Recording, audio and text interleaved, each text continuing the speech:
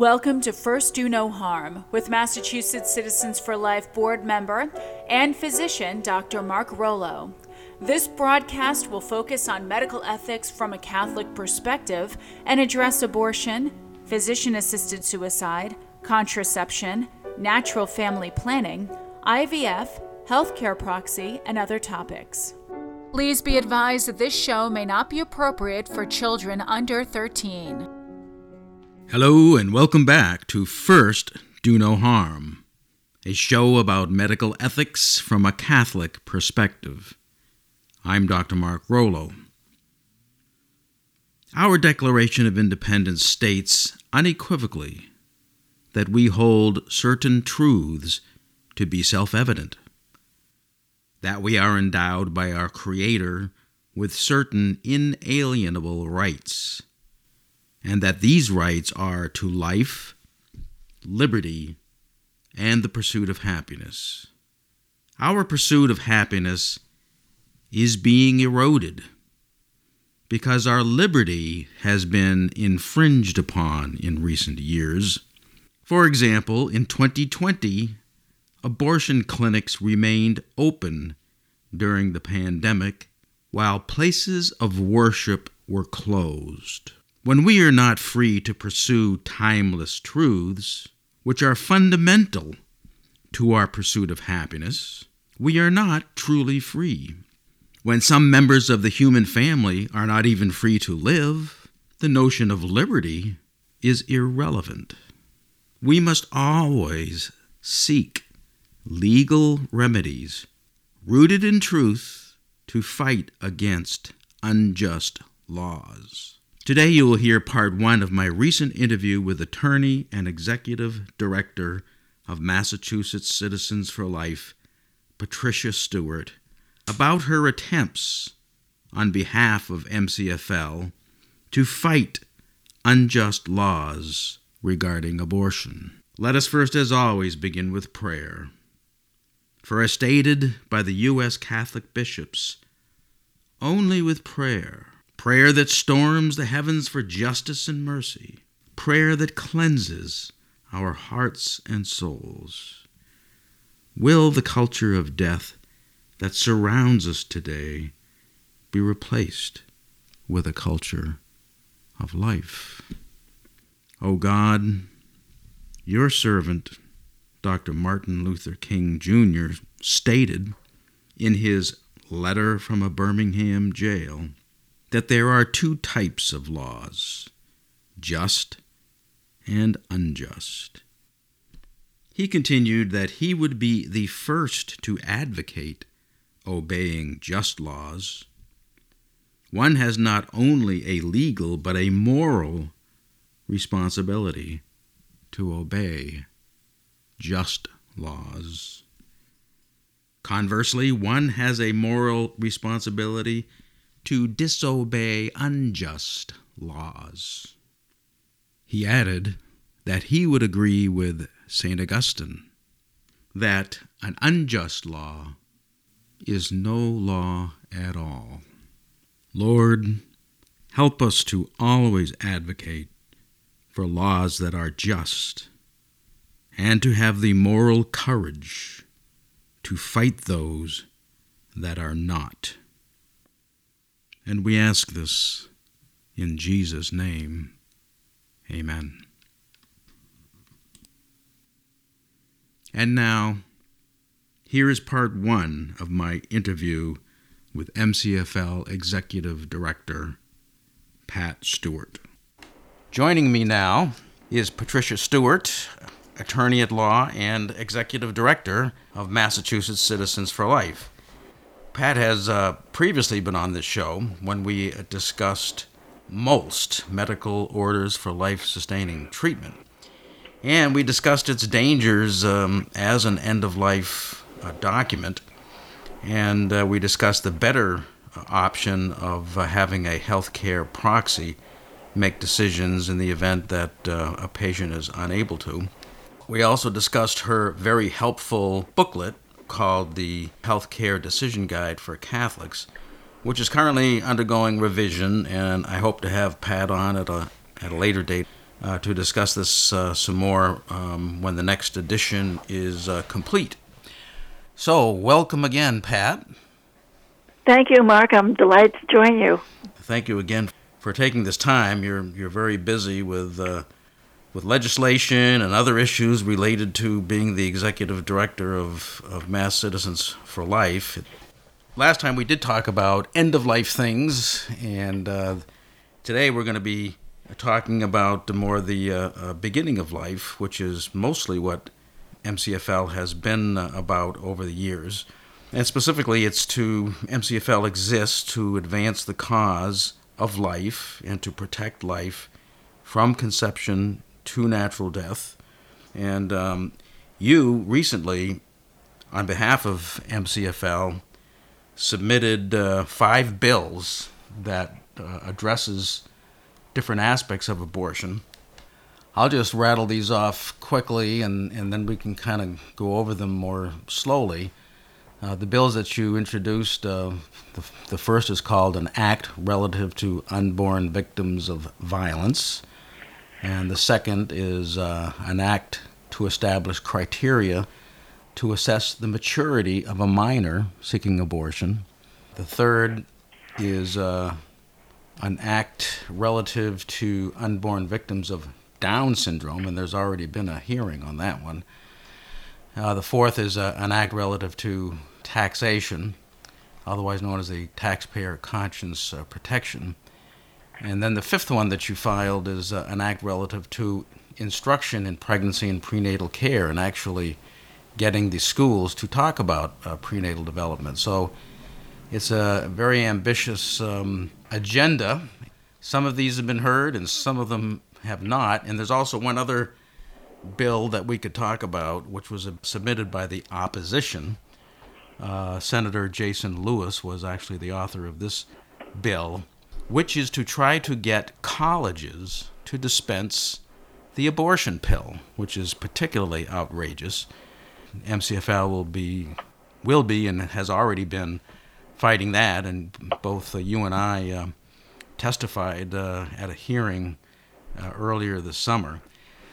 Just to back up, the Roe Act, which people may remember, was jammed through by the Massachusetts legislature at the end of last year because, and this basically tries to codify or put into state law what Roe v. Wade has done nationally. And the reason they're doing this, I think, is because they expect Roe v. Wade to be overturned. This case, this Mississippi case, Dobbs versus Jackson Women's Health Organization, is going to go to the Supreme Court.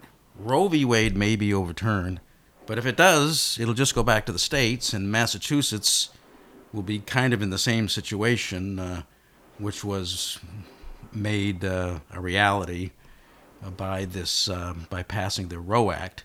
So I wonder if you can just briefly give your thoughts about my thoughts and a little bit about the Roe Act and maybe a little bit about the Dobbs case and how the bills that you submitted is intended to start chipping away at this. Well, I absolutely agree with your analysis, Mark. The case in Mississippi involves a statute that limited abortion after 15 weeks.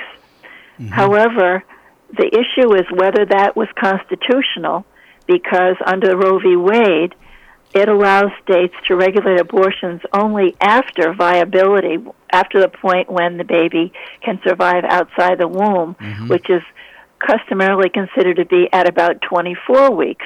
So the challengers to the Mississippi statute are looking for the Supreme Court to say limiting abortion after just 15 weeks is therefore unconstitutional. Mm-hmm. What the Supreme Court will do, we don't know, but if the Supreme Court decides to overrule Roe and use this case as the vehicle for that, it will not have any impact in Massachusetts at all, because the question of abortion and abortion regulations will be still in the hands of the states. Right. And as you mentioned, having the Roe Act enacted this past January is firmly entrenched now in Massachusetts law, statutory law, and we're stuck with it. until we can chip away at some of its provisions and at some of the activity that surrounds the whole abortion experience in the state. And that's the purpose for which we filed our several pieces of legislation to try to take an incremental approach at attacking abortion in the state. As your listeners may recall, under the Roe Act, it basically legalized infanticide by removing a provision of state law which mandated that physicians who performed an abortion attempt to save the life of an abortion survivor. The child who survived an abortion had to have his life or her life preserved to the extent possible. The Roe Act removed that requirement and merely said that there had to be life-saving equipment in the room where the abortion was performed. But it did not say it had to be used. Another thing the Roe Act did was lower the age of consent for abortion from 18-year-olds to 16-year-olds. And that allows a young person of 16 or 17 now to go in and get an abortion without parental consent. A midwife can perform abortions now under Roe, and that late-term abortions in the third trimester no longer have to be performed in a hospital. They can be performed in a doctor's office or a clinic. So there's major features of that act that are very dangerous and undesirable. Very dangerous. So we have the specter now of a woman going into a clinic where they already have emergencies occur when they're doing first or second trimester. And now they're going to be even able to do third trimester abortions in a clinic outside the hospital, and that'll create even more of a disaster. Plus, the thing that really is egregious is, as I read over this again, we are one of only 7 countries in the world, out of about 200 countries in the world, only 7 allow abortion after 20 weeks.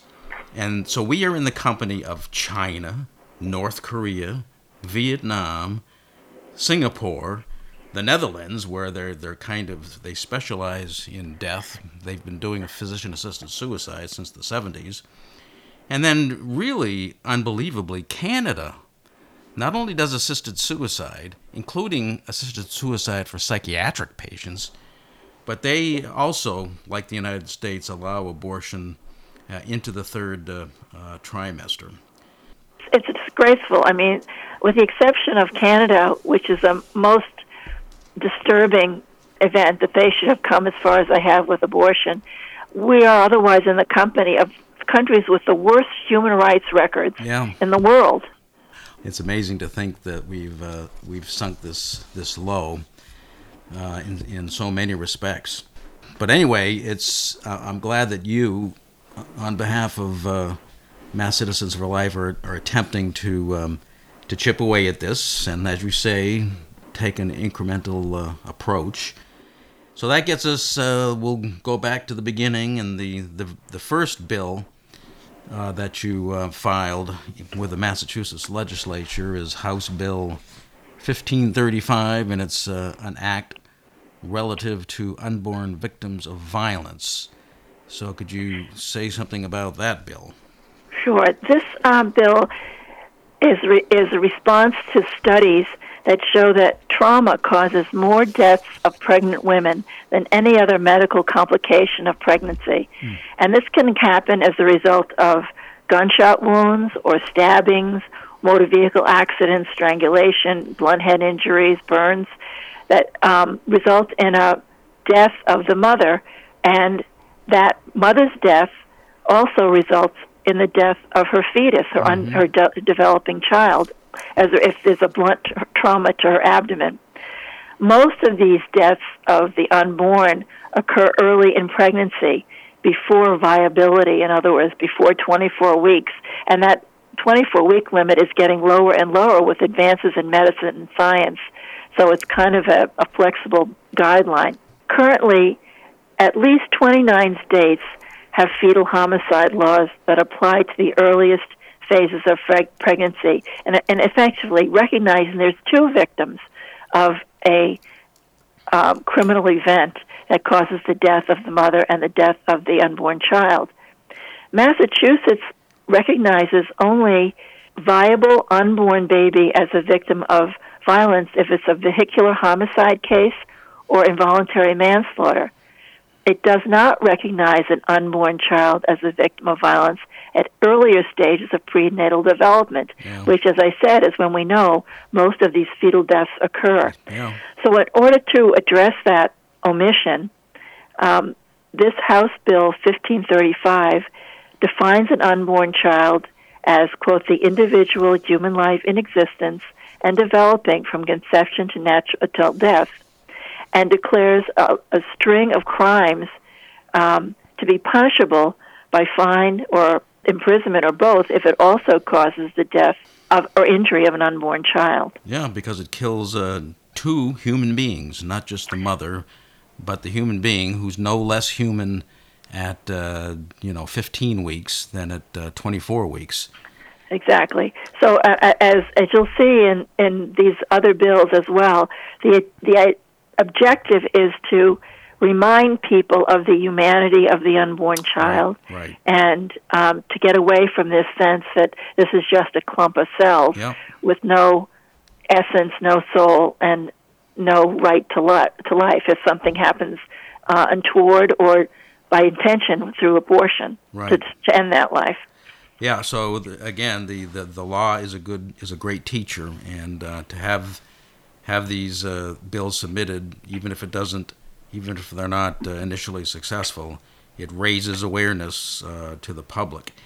Exactly. It's a vehicle for us to educate people that this issue is there and to raise consciousness about it. And again, as I say, to remind people of the humanity of the unborn child. One thing it does for me is that, or one thing that comes to mind when I read through this, is that we talk about reproductive rights and women's health care, and so-called abortion rights are supposed to be good for women, but actually this is just one example about how it's bad for women. Often you read about from time to time about the father who wants the girlfriend to get an abortion, and they won't do it, and women are kind of expected to sort of get rid of the problem. And when women don't follow through with the abortion, they are often assaulted. And that's one way that this this bill will come into effect.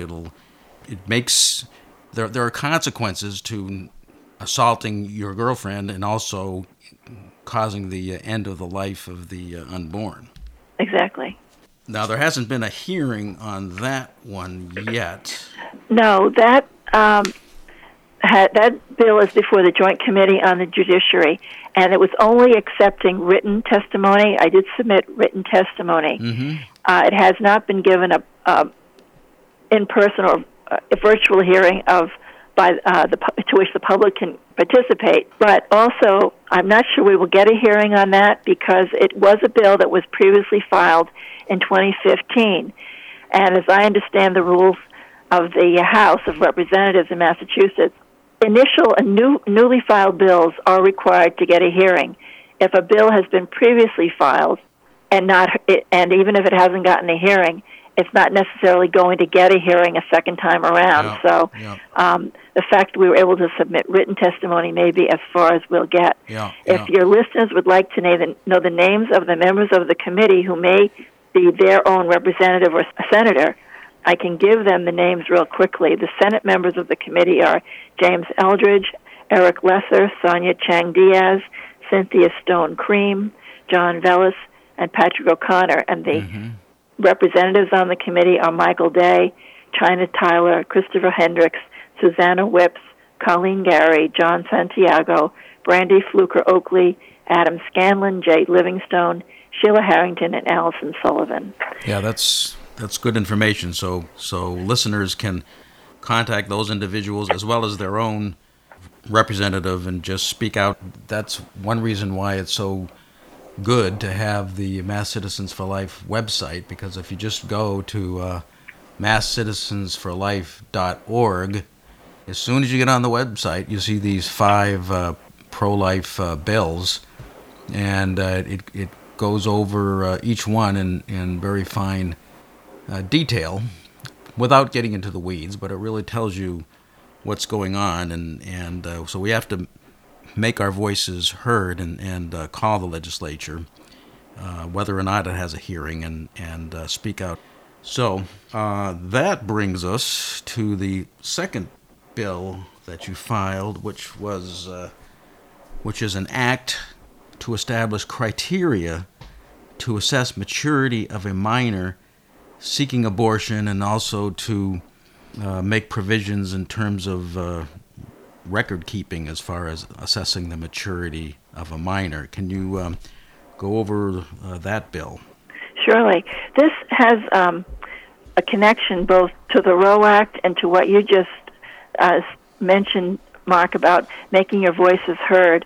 As listeners may recall, I mentioned that under the Roe Act, it had basically legalized infanticide by removing a safeguard in prior law that required life-saving care for every baby born alive, or every child, and even one who survived an abortion. I failed to mention that in respect to that, a petition drive is taking place in Massachusetts starting this fall to enact a law to preserve the life of children born alive. And it simply states that notwithstanding any general or special law to the contrary, if a child is born alive, all reasonable steps in keeping with good medical practice shall be taken to preserve the life of the child born alive. Right. If people would like to get involved in helping to get signatures for these petitions, they can email me at pstewart@masscitizensforlife.org, and I will get them involved with the committee that is managing the petition drive.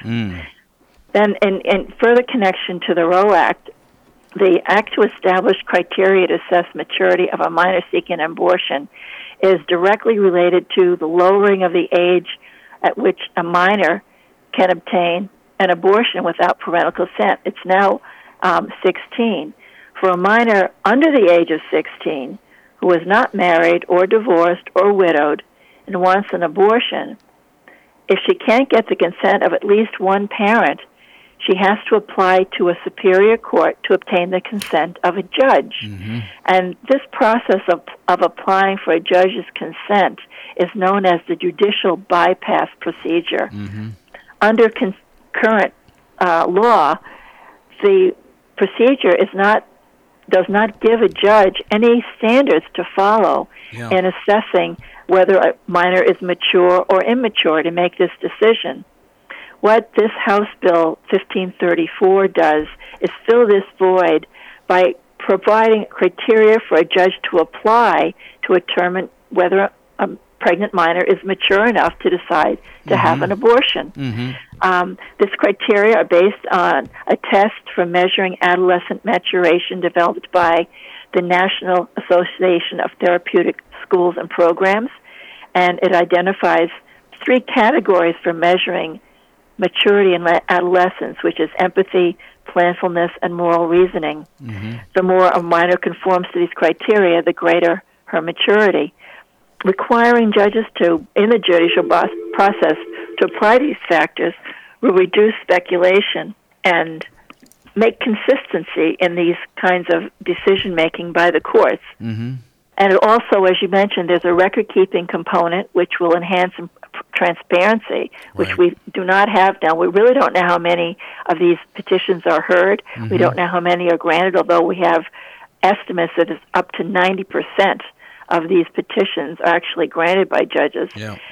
So that would require the judge to make that information available, the number of petitions granted, the number that denied, the age of the applicants, and to make a report of this to the Commissioner of Public Health every year. One reason I like it holds judges' feet to the fire. Right now, they kind of do this under the cloak of darkness, and they don't have to explain anything.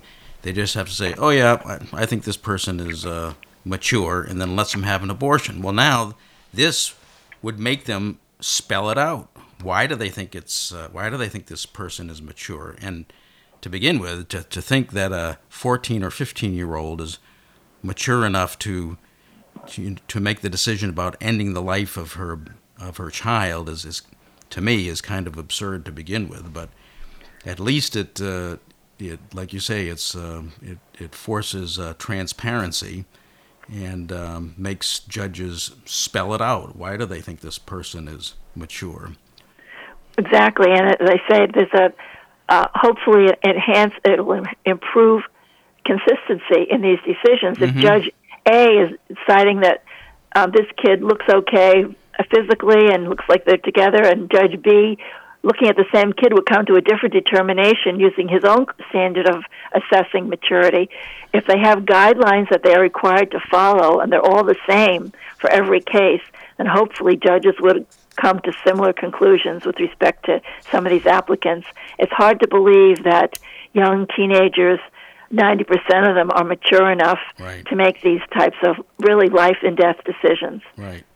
This concludes part 1 of my interview with Pat Stewart, Executive Director of Massachusetts Citizens for Life. At a time when many states across the country are passing laws to protect unborn babies and their mothers, Massachusetts is moving in the opposite direction. Our so-called progressive legislature wants the killing of the unborn to be legal for any reason, at any gestational age, up to the moment of birth, and even after birth, if the baby is accidentally born alive. This is not progressive.